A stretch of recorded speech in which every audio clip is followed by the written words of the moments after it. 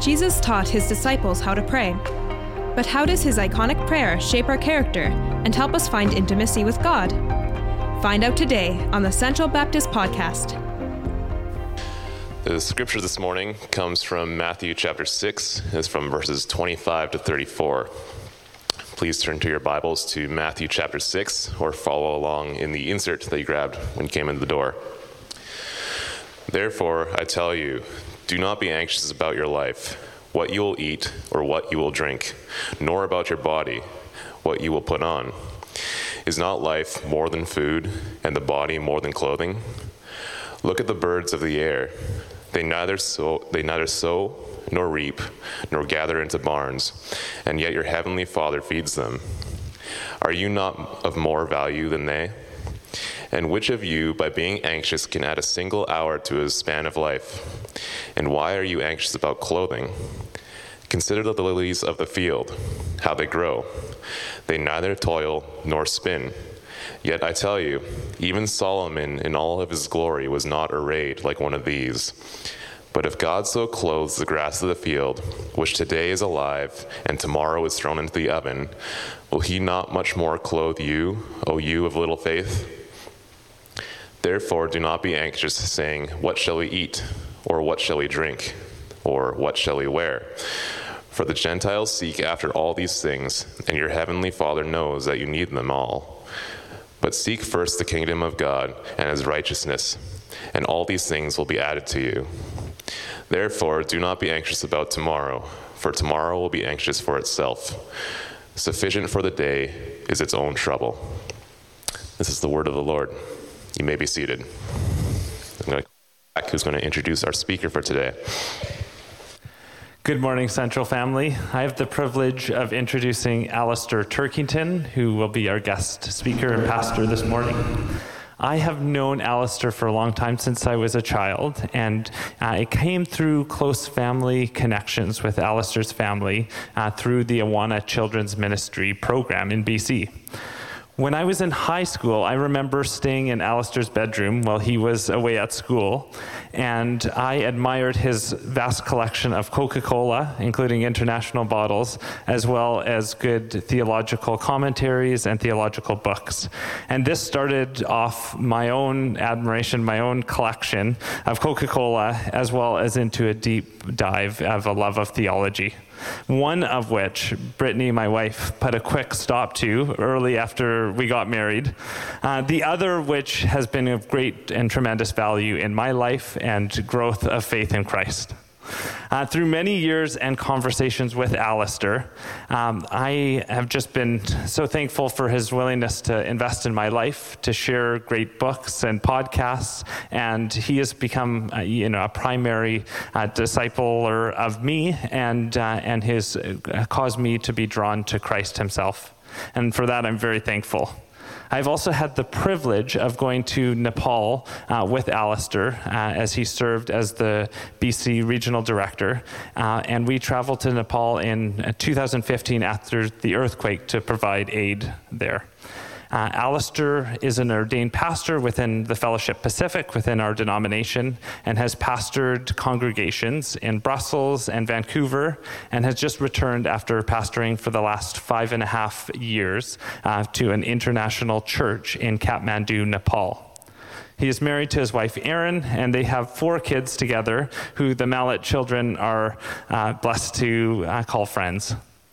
And Alistair now and his family are soon to embark on a new adventure. He is starting as a chaplain for the Canadian Armed Forces this summer. Let me pray to God that he would speak through Alistair this morning, and I look forward to hearing from him and from the word. Let's pray. Our merciful God, we turn to you and we thank you that you are not a God who is afar off, but you are a God who is near to us, your people, You are a God who is present in our very situation, who provides daily for us, and who cares for the needs and for all that we require. God, we just pray that you would embolden Pastor Turkington, you would embolden Alistair to preach to us, give him clarity of mind and thought and heart as he preaches, and that you would just be with us as a congregation, that we would not just come week after week being left the same, but that we would be changed each week as we meet, that you would work in us, that you would open our ears to hear, and that you would incline our hearts towards your word. And God, with this in mind and with this heart, we look to you and ask that your Spirit would convict us, would lead us into all truth. In this we give thanks to you this morning. Amen. Thanks, Zach. Thank you for that introduction. It is a joy to be with you this morning. Again, it's kind of fun when you have a friend that when you say, how long have we known each other for? And you have no idea. It's actually quite a joy to have been friends with Zach for so long in the family. And when he had told me that Central Barton had left the congregation, I was like, oh dear, because I've just left my congregation, and I know it's hard. It's a hard season. It's a hard time of transition. And I know Barton quite well as well. I've known him for about 14 years. And so I've been praying for you. And I've been praying that the Lord would provide for you. And there's something that I actually want, just maybe two things to maybe share, just to encourage you in this season. The first is, during seasons like this, it can be quite uncertain. You're not sure maybe why God's doing what he's doing and maybe where are things going. And so if I can encourage you one thing, just remember that God's got everything under control. And he's in charge. He knows exactly where everybody needs to be. I remember when I was a pastor out in Langley, and we had a missionary come, and he said, did you know that in the church of Antioch, the church sent out their best? They sent out Paul and Barnabas. And I'd never thought about that before. But the church was still there, and this church still remained, and it still sent more. And what we didn't know is that actually the church was going to send not just 2 of its best, but 5 of its best. One of them's a pastor up in Squamish. One of them's now a pastor out in Cranbrook, and I've been a pastor out in Kathmandu. And and all of a sudden you start realizing that God knows what he's doing. And I can say to you, when I was at the conference, the Baptist conference, of all the pastors I know, everyone was like, yeah, Barton's a great guy. He's the right guy for this. God knows what he's doing. And he knows what he wants for you as well. And the second thing is to encourage you with is God will provide. And that's what our sermon's about today. God is the God of provision. God has always provided for this congregation. And in this season, he will provide. And he'll continue to provide even after this.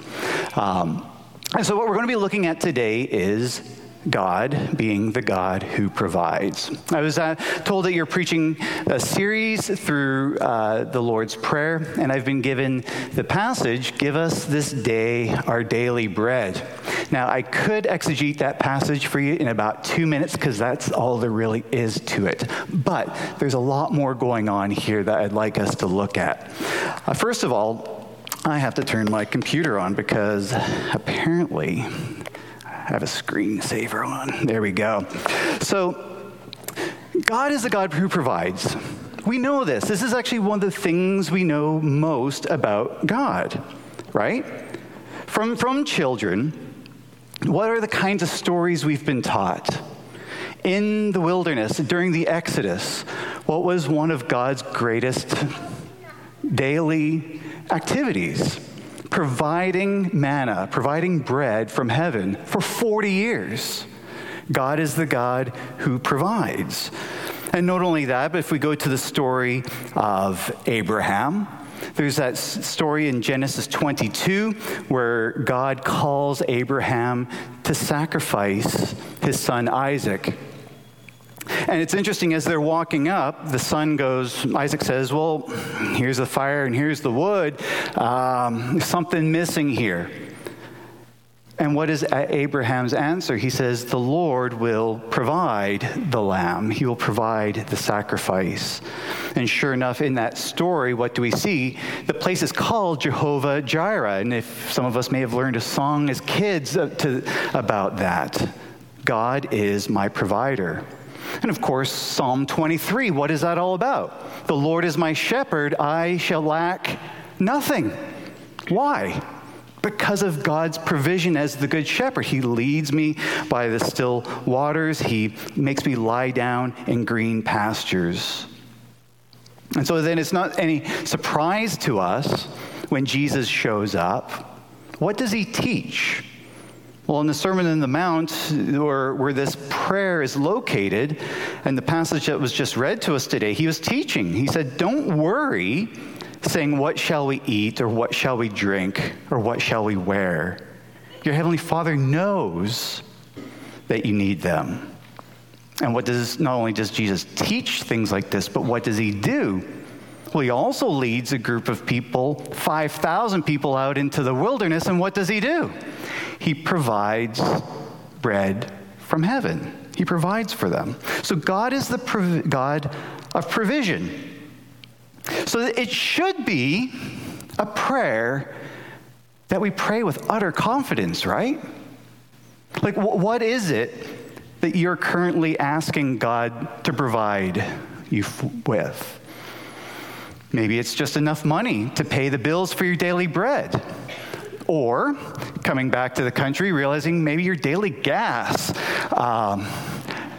That is a lot. As a congregation, you're now praying in a season for God to provide a new pastor. And that is going to be a long process. But maybe you're asking God to provide you with a job. Maybe you're asking God to provide you with a friend, a spouse. Maybe as a couple, you're wanting God to provide a child. And maybe you're asking the Lord to provide you for wisdom within a situation. There are so many things we come to the Lord to ask for. Maybe we're just asking to provide health, good health. So here's the real question. If we know that God is the God of provision, how many of us are actually struggling with this prayer? Is it hard to maybe believe sometimes that God is the God who provides? Do you easily forget or doubt that he's the God who provides? Because maybe you've been praying, maybe not just for days, but maybe you've been praying for weeks, months, years. You've been maybe praying a real long time, and you're finding it disappointing because you're not really seeing the Lord maybe providing in the way we'd prayed for. We know we want to pray, but sometimes, and maybe you feel this, prayer is sometimes a real hard thing to do. Sometimes we find everything else is actually easier to do than prayer. And the reason is what I've come to learn is, like, prayer life is messy. Prayer is messy because life is messy. It's difficult because life is difficult. But we don't need to be discouraged because God did not ever intend it to be this way. Why did God give us prayer to begin with? He actually created us to pray. He created us to be in communion with him. And this is going to be the most important thing for us to understand about provision. God created us to be in constant communion with him. And so the goal of prayer is to bring us into that communion with him. Charles Spurgeon once said about prayer, he said that prayer is the breath of faith. Prayer meetings are the lungs of the church. To understand what he's making the connection here, and it was actually really encouraging to see a prayer meeting. I'm just going to put a plug in for this. There was a church prayer meeting before the service. The most amazing congregation I've ever been a part of had the most vibrant prayer meeting. And I encourage you all to participate. Because the reason is that prayer should be like breathing. It should be that natural to us. That's the way we were created to be. And so I remember in our congregation, what we would say is, don't say that you have a problem with prayer. Say you're having a problem with life. It's like saying, I'm having a breathing problem right now. And so prayer should be natural for us. It should be as natural as breathing, but it doesn't mean that there aren't going to be seasons when we do find it hard to breathe. And so what I hope in this series that you've been on so far, the one thing I pray that you'll have figured out by now is prayer is not anything to do with ritual. It has nothing to do with rituals. It's not about some kind of formula or your posture or your location or your use of words or how fervently you use the words. It's not about that. Prayer is about communing, being in a relationship with God. It's walking, it's living every day with the one who created us, the one who loves us. And that's why he's provided us with prayer. Now, I have an exceptionally good friend, and I found it quite interesting. Last week, we spoke together for a few hours. Turned out about 3 hours. And then a few days later, it turns out we talked for another 3 hours. And we probably would have talked longer. Zach and I probably like us. I didn't get to bed till what time last night? But here's the thing. When in our conversations, we could have talked longer. There was no ritual about it. There was no fervency about it. There was no if I do this, then maybe will this outcome happen? No. We talk simply because of the joy of communion, of relationship. That's what makes prayer natural, not the ritual, it's the relationship. And you know this. If you've had a friend that's close, you know that there's no effort. And not only that, but you want to keep talking more and more. And so God encourages us to pray because it shapes us. The idea is it's shaping our life with him, and it orients how we live. And so what we're going to do is just quickly look at who this God is. I'm just going to do a quick review or overcap of the Lord's Prayer up to this point. What we see when we look at the Lord's Prayer is, notice, it is very short. It is very brief, and it's simple. It's simple in that God doesn't require complicated words. He doesn't require sophisticated prayers. And it's also brief because it's more about the connection with God than it is with the words. I remember being doing a cross-country trip in the States and stopping in Ohio in a truck stop at a restaurant. And I actually remember watching this elderly couple sitting, eating a meal. And now there may be two reasons why they weren't talking to each other, but I'm assuming the positive intent on this one. They didn't say a word to each other. In my understanding of it was they've spent a whole life together. They probably could order each other's meal off of the menu, and they probably could anticipate what the other person would say. And so words didn't need to be many between the two of them because there was that intimacy. And in many ways, that is what the Lord is seeking in our prayer life as well, a life of maturity, one that's in sync with God. So in some ways, our prayers can be simple like this, in that less words are needed.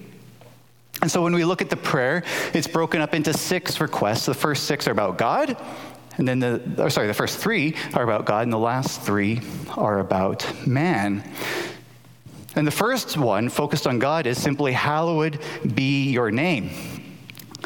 And what we're saying when we pray this is that we're acknowledging God as the one whom we're talking to. He's the one that we love. And we're recognizing because he's the one who loves us and he's the one who has saved us, we're also recognizing he's the one who has and does provide us with our daily bread. And he's the one who's going to deliver us from evil and forgive us of our sins and lead us into a new kingdom. And so because he's the God who does of all these things, we want to make sure that we're declaring that his name would be made great. And so this shapes our life, right? If prayer is shaping our life, if we are praying this, we're actually saying, Lord, as my life goes forward today, it's not about me. I pray that everything I would do would bring glory to your name. The second petition is simply, your kingdom come. And a kingdom is something that's not hard for us to understand. It's a realm of rule. So when we pray, your kingdom come, what we're praying for is God's sovereignty, God's kingly rule over everything. Because God's sphere of rule is the whole universe. Now, God's sovereignty and rule as king should be at the heart of our prayer. But this one isn't as easy for us to pray, if we're honest about it. Because most of us are used to living in a democracy. Most of us are used to the mindset that we like a government that we get to choose who we think would be the best person to run the country. But you don't get to vote for a king. You don't get to vote for a kingdom. A kingdom simply is. And so by praying, your kingdom come, we're praying against ourselves. We're praying against our own little kingdoms of what we might be trying to build in our own lives. It's the beginning of praying against ourselves. We're renouncing these things. We're also saying, Lord, it's not about the kingdom of the world. It's not about Satan. It's not about sin. It's not about all of these things. It's all about your kingdom. And it's longing that God would lead us into a kingdom that is far greater than anyone that we could build ourselves. And this is not easy for us to pray genuinely because we're so conditioned to being in control. We're so conditioned into building and accumulating our own kingdoms.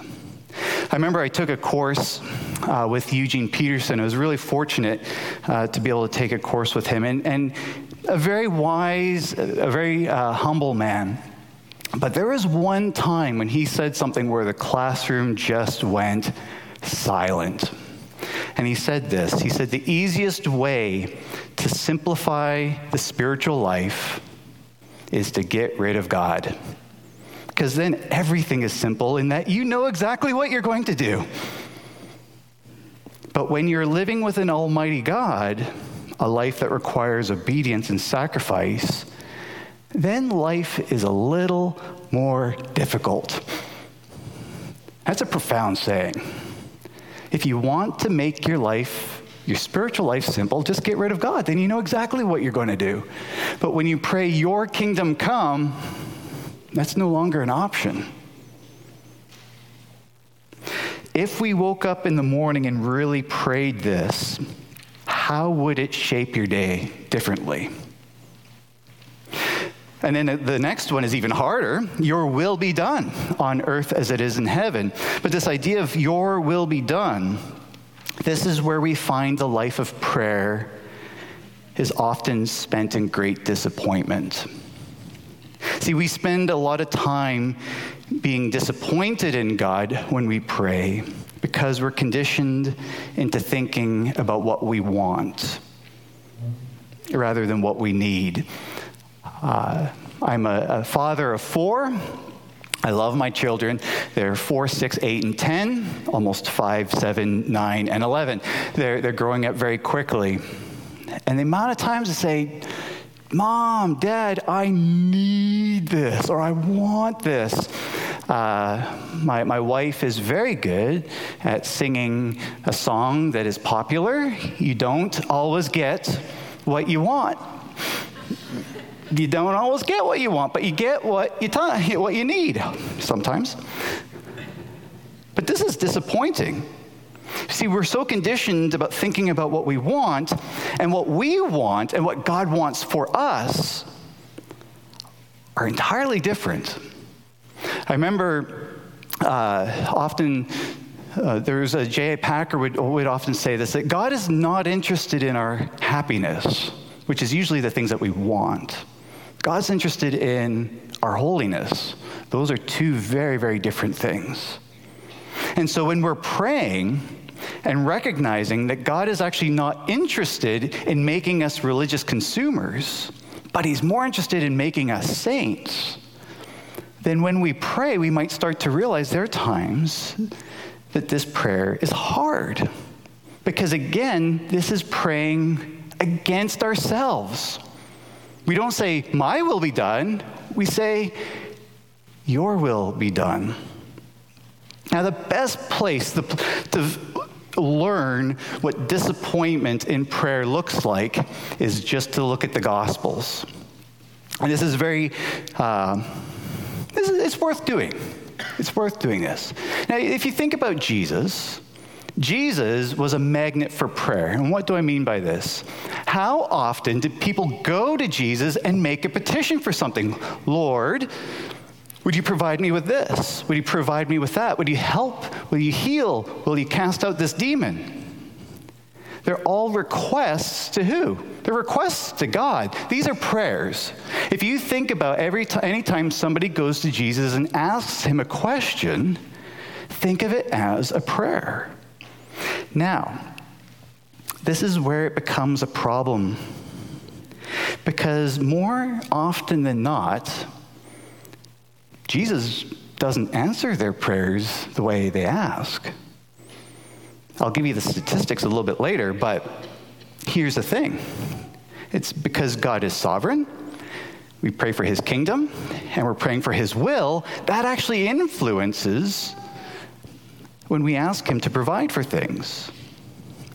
Now, if we look at the Gospels, Jesus is asked 49 times to do something, okay? 49 times. The first 3 do not come from who you think. Who do you think asks Jesus the first 3 prayer requests? Satan. Do you ever remember those? Now listen to these if they were prayers. Listen to these if they were prayers. If you are the Son of God, command these stones to become loaves of bread. What's he just asking right there? Does that not give us this day our daily bread? You're the provider, provide the bread.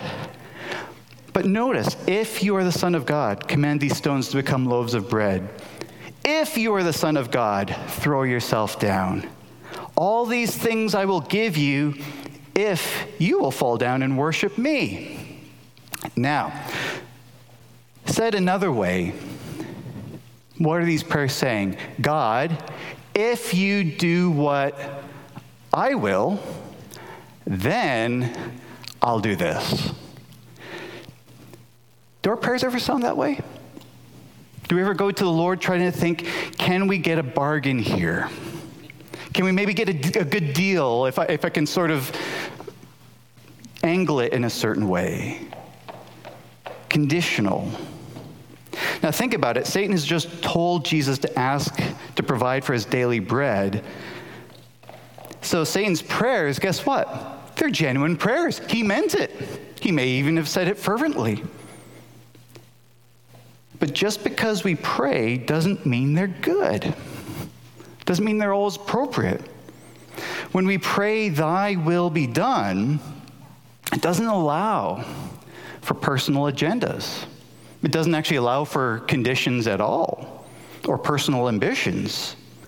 Satan was praying in a way that was serving his own self-interest. And so guess what? Trying to bend God's will, it didn't work. And it's no surprise then that what does Jesus do? Jesus says, no. And instead, he responds with what every single time? He responds with God's word. Why? Because God's word teaches us what God's will is. Now, Satan asked, he did not receive. And guess what? He was greatly disappointed. There's a lesson there that we should learn and reflect on this. But now if you move on in Matthew, you'll find 4 stories in Matthew chapter 8. And 4 of them are all people coming to Jesus with a request. They're really simple. The first one you'll find in chapter 8, verse 2-3. A leper comes to Jesus, and all he says is, Lord, if you will, make me clean. If you will, make me clean. And Jesus stretched out his hand and said, I will, be clean. That's a great, do you see how short that prayer was? But notice what the emphasis was. This is actually one of the very rare instances where Jesus does exactly what the guy asked for. But notice that there's no conditions, there's no nothing. The only condition is, if you will, make me clean. Jesus provides the healing. The next verse, and a few verses later, in verse 13, the centurion comes to Jesus. And again, this is a prayer for help. He says, Lord, my servant is lying paralyzed at home, suffering terribly. Now, notice what Jesus says here. He actually says, go, let it be done for you as you have believed. Because the centurion, notice he's an outsider. He's not Jewish, right? He's an outsider. He's coming in and recognizing who Jesus is. He's going, hey, you're the one who can do this. And Jesus is like, I'll do it. But then you have interesting stories like the disciples in the storm. If you just go to chapter 8, verse 24, you have a great prayer there where they wake Jesus up and saying, save us, Lord, we are perishing. Is that a good prayer? It's an amazing prayer. It's honest, it's simple. But notice what Jesus does in that story. He does calm the sea and he calms the storm, but then he rebukes them. He goes, why did you have so little faith? He answered their prayer, but he rebukes them in the process of it. It shows that we actually don't always need to pray in the right way. So that, like, the thing that's important about that story is they go to Jesus and just say, hey, take care of this. And he's going, yeah, but you didn't understand the theology of who I am properly. You didn't actually address me properly in this way. You didn't even say, our Father, or you didn't even say or Amen. Like, come on, what's wrong with you? Get this straight. He doesn't do that at all. He doesn't. And then there are the two demon-possessed men later in the chapter, and this is a fun one. They tell Jesus to leave them alone. He says, don't provide us with anything. Go away. And Jesus doesn't listen to them, and he heals them anyways, in spite of themselves. Has that ever happened in your life when you don't want Jesus to get involved, and he does anyways? Those are really fascinating. I'm thankful for the times when Jesus does not listen to what I'm asking for and gives me what I need. So here's the thing. I could go on and on, but what I would encourage you to do is when you're reading the Gospels, just take notice of this. What does someone ask for, and what does Jesus actually do at the end? Here's the thing, 49 times. 49 times in all of the Gospels, Jesus only answers the way that he's asked 5 times. That's 10%. How disappointing is that? It might seem disappointing, but guess what? The gospel writers don't seem at all concerned. They don't seem to have a problem with it. That Jesus doesn't answer on our terms. Or because we often will ask this question, why does Jesus answer some prayers and not others? And the simple answer is, I don't know. We don't know. We're not God. He is. And so it requires us to shift the emphasis from us and our expectations and desires to God and his desires.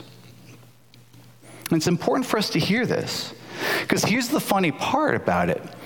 You can ask God whatever you want, and he is going to encourage us. Is there any place where he says, don't pray, I'm just going to do whatever I want? No. He's always inviting us to pray and to make those petitions.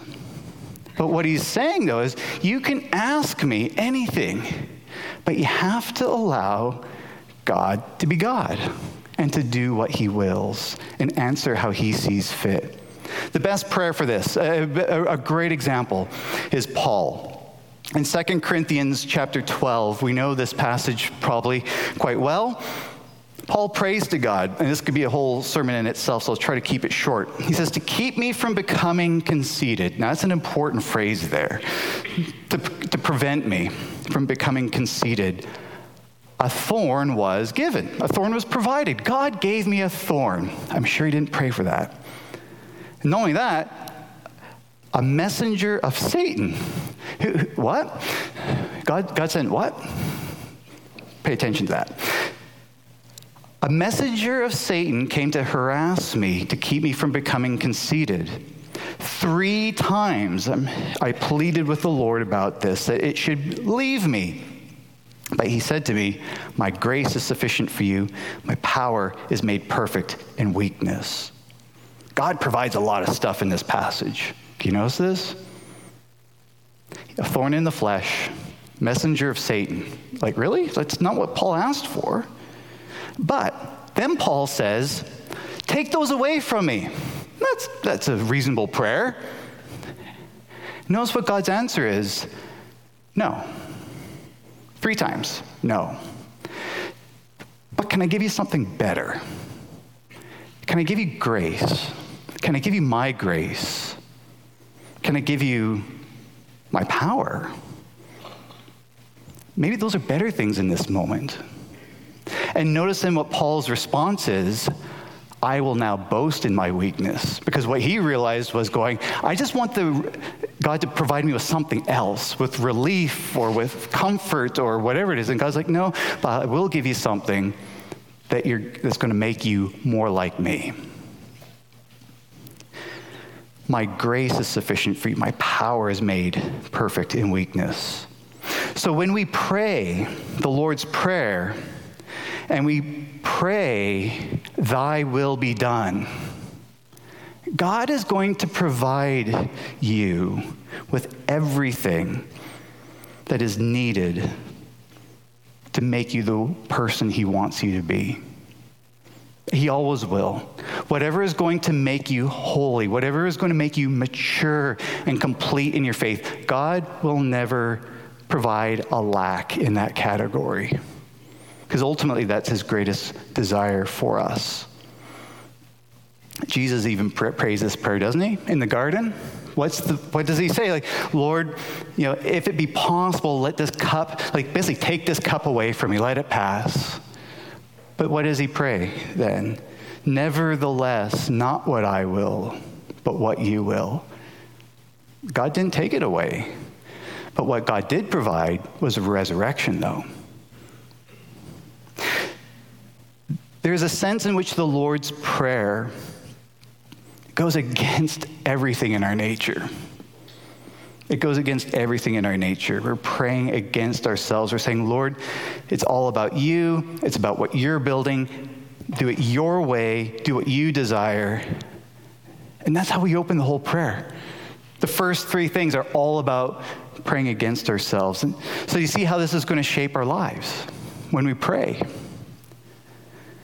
And that's why this important hinge phrase, it says, on earth as it is in heaven. Because ultimately, our desire should be, in our prayers, to see how we are, to be transformed into what God wants them to be. It's a picture of shaping, of transformation. And this should encourage us practically in our prayer. We actually can come to Jesus with improper prayers, inadequate prayers, fumbling prayers. We don't know our theology prayers. Our prayers begin where we are. They may start with our need. They might start with our curiosity. Might be a lot of words or few, but we don't want to stay there. The goal is that we'd be matured, that God would mature us as people and in our relationship with him. And I sort of think of it, Zach had mentioned this, I'm going somewhere in the next few weeks, apparently. The Lord is leading me. I'm going to be going as a military chaplain in the Canadian Armed Forces, which I've been really looking forward to. And it's interesting, they asked me the question, they said, where would you like to be posted? Now, where do you think I put as number 1? Come on, it's easy. Esquimalt. Who doesn't want to be here, right? And I was hoping for that. And it was interesting, the way the head chaplain responded, he was like, I heard what you asked for. I've heard, I was listening to you, but we're going to send you to Ontario. And I said, that sounds more foreign than Kathmandu. Well, it seems further at least, but but here's the thing. He was listening, but because I don't know the military well, but he does. He's like, can I give you something better that's actually going to be what you need? And so the first day I was kind of a little, we'll see. Maybe it'll be okay. But once I started to hear and see what was going to happen, I was like, actually, he was actually really looking out for me. I'm looking forward to this. It's going to take me forever to get there, to drive, but it'll be fun. It'll be cold winters. That's okay. We'll learn how to ice skate I've always wanted to learn to ice skate on a pond. We don't get to do that here. So there are positives. It'll be good. See, I'm trying to convince myself. But all this is important. We haven't even got to our passage, but here's the thing. When we get to this part here where it says, give us this day our daily bread, we have to understand everything that comes before it. It's not just simply asking, God, I need some bread. But what it's saying is, listen, Lord, there's a big story going on here. You know the big picture. You know what is going to bring glory to your name. You're the one who's ruling the whole universe. You know where everybody needs to be. You're providing for everyone. And you know what brings yourself joy and delight. So I know there are some prayers in other denominations where they simply start the prayer by going, Lord, you are God, and we are not. And that's a really honest prayer. It's a good place to start. And so when we get to this, when it means to ask for, give us this day our daily bread, it's the first shift from everything is towards God, but now it shifts to our. And notice it never says my. You're not going to find my in the Lord's Prayer, which is interesting. But it should be noticeable that this is the most basic request. He's just saying, ask for literal bread. It's a very basic, real, daily need. It is interesting, this idea of daily bread. The word daily in Greek is actually not used anywhere else. So it's left commentators going, well, what does daily mean? Well, it just means daily. But really what it was trying to say is they actually found a little, almost looked like a little shopping list, that you give to your child to go to the shop. Really when you're asking for God to give you your daily bread, it's the day fresh bread, not the old stale stuff. It's just, guess the stuff that's for today. And we see here that really what the prayer is, he's saying, ask for the simple things for a simple life. When asking God to provide, the example I've often used is, if I'm saying, Lord, I need transportation, that's the category. Now, I could say, Lord, I would love a Lamborghini. And God says, I hear that. It's a beautiful car. Here's a bicycle. And notice there's a huge difference. Now, I could be really, really disappointed, but if all I was looking for is a means of transportation, I'm going, well, hey, that's my means of transportation. Thank you, Lord, for providing a bicycle. The idea is simplicity. The Lord would satisfy our simple physical needs. That's what this prayer is simply asking for. And he teaches us here to ask boldly. There's no if you will in this. It's a bold, give us this day. It's almost like it's, Lord, because you're the one who created us, it's kind of your responsibility to take care of us. And so when we pray this, we should be able to pray boldly even before we pray and certain that Lord will be the one who does provide. Just 3 verses before in verse 8, remember what he says. Your Father knows what you need before you even ask. And that's one of the wonderful things about prayer. And maybe one of the frustrating things about prayer as well is before you even ask, have you ever thought, God knows what I'm going to ask? But not only that, but he knows what I'm going to need. And you're going, oh, those two might not line up. How do we know they're going to line up? Well, Paul tells us that the Holy Spirit's kind of working on our behalf. There are a lot of times, it says the Spirit is interceding for us. Very often, it's the way I sort of imagine it is going, the Holy Spirit saying, okay, God, he asked for this, but what he's really asking, what he really needs is this. Like there's this kind of interceding is like he knows what's better for us. Now, Some of you might be listening to all of this and thinking to yourself, it's not what I was hoping for prayer. That does sound a little disappointing. You're asking me to pray, and there's no guarantee. I hate to tell you, there is no guarantee. But here's the thing. Something better. Something we need to see here. When we get involved in prayer, we're getting involved in Jesus' life, in God's life. If you go to John chapter 6, Jesus feeds the 5,000. John chapter 6 is a long chapter, but it is a powerful chapter because guess what? He provides them with their daily bread. The next day, like good Baptists, they were like, that was free bread. We're doing a potluck again?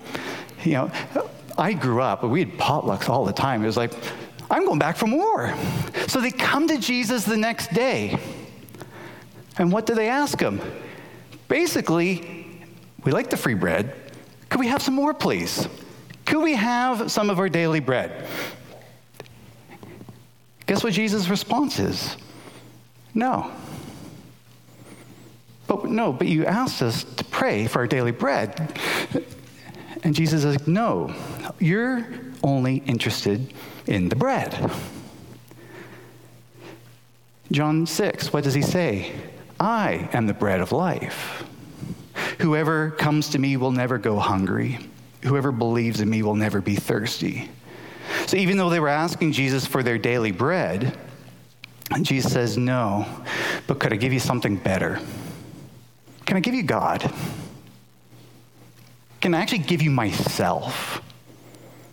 Now, there's a really powerful verse in there. When it transformed my life, from that day onward, John 6:66, many of Jesus' disciples left him and followed him no more.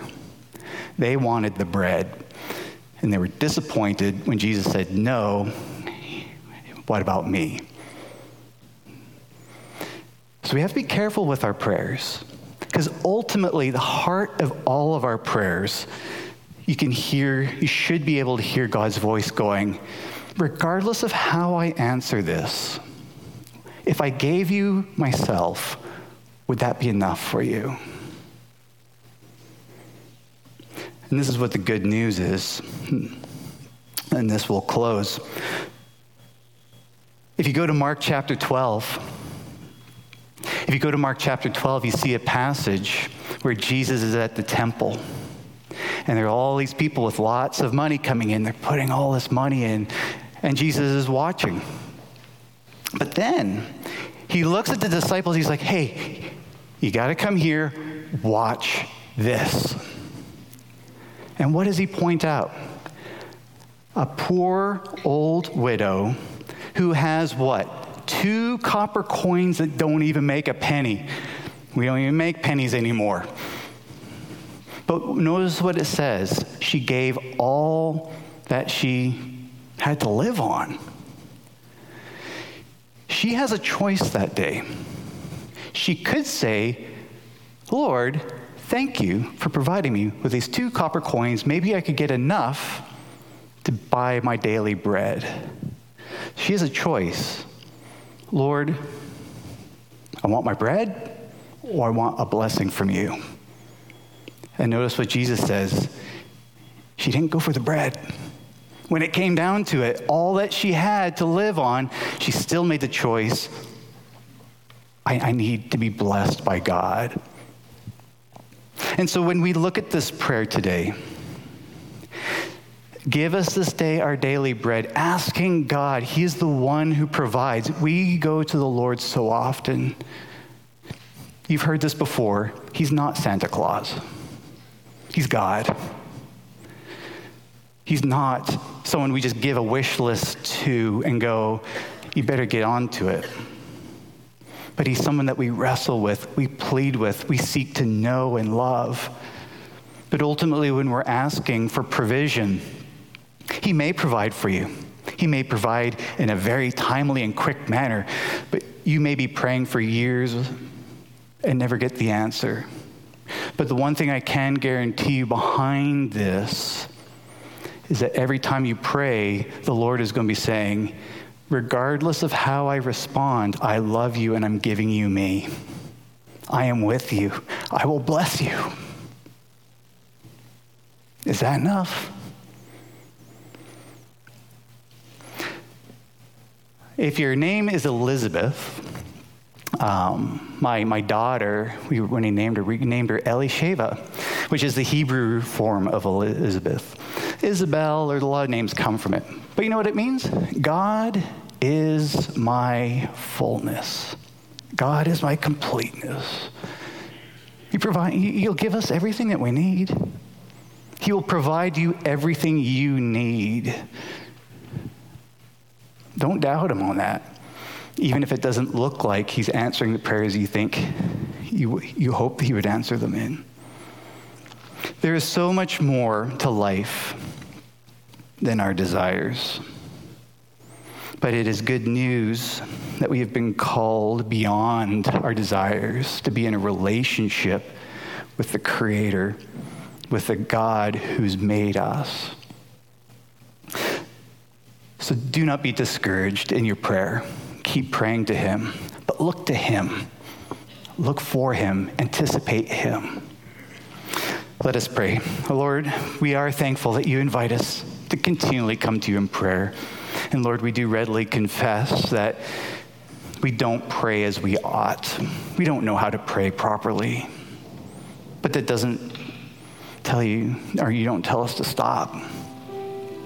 So Lord, I pray to allow us to come boldly before you and just ask as children, but to trust you. And to know that you will never deny us your presence. And that's the one thing that we need more than anything else today. In your name we pray. Amen.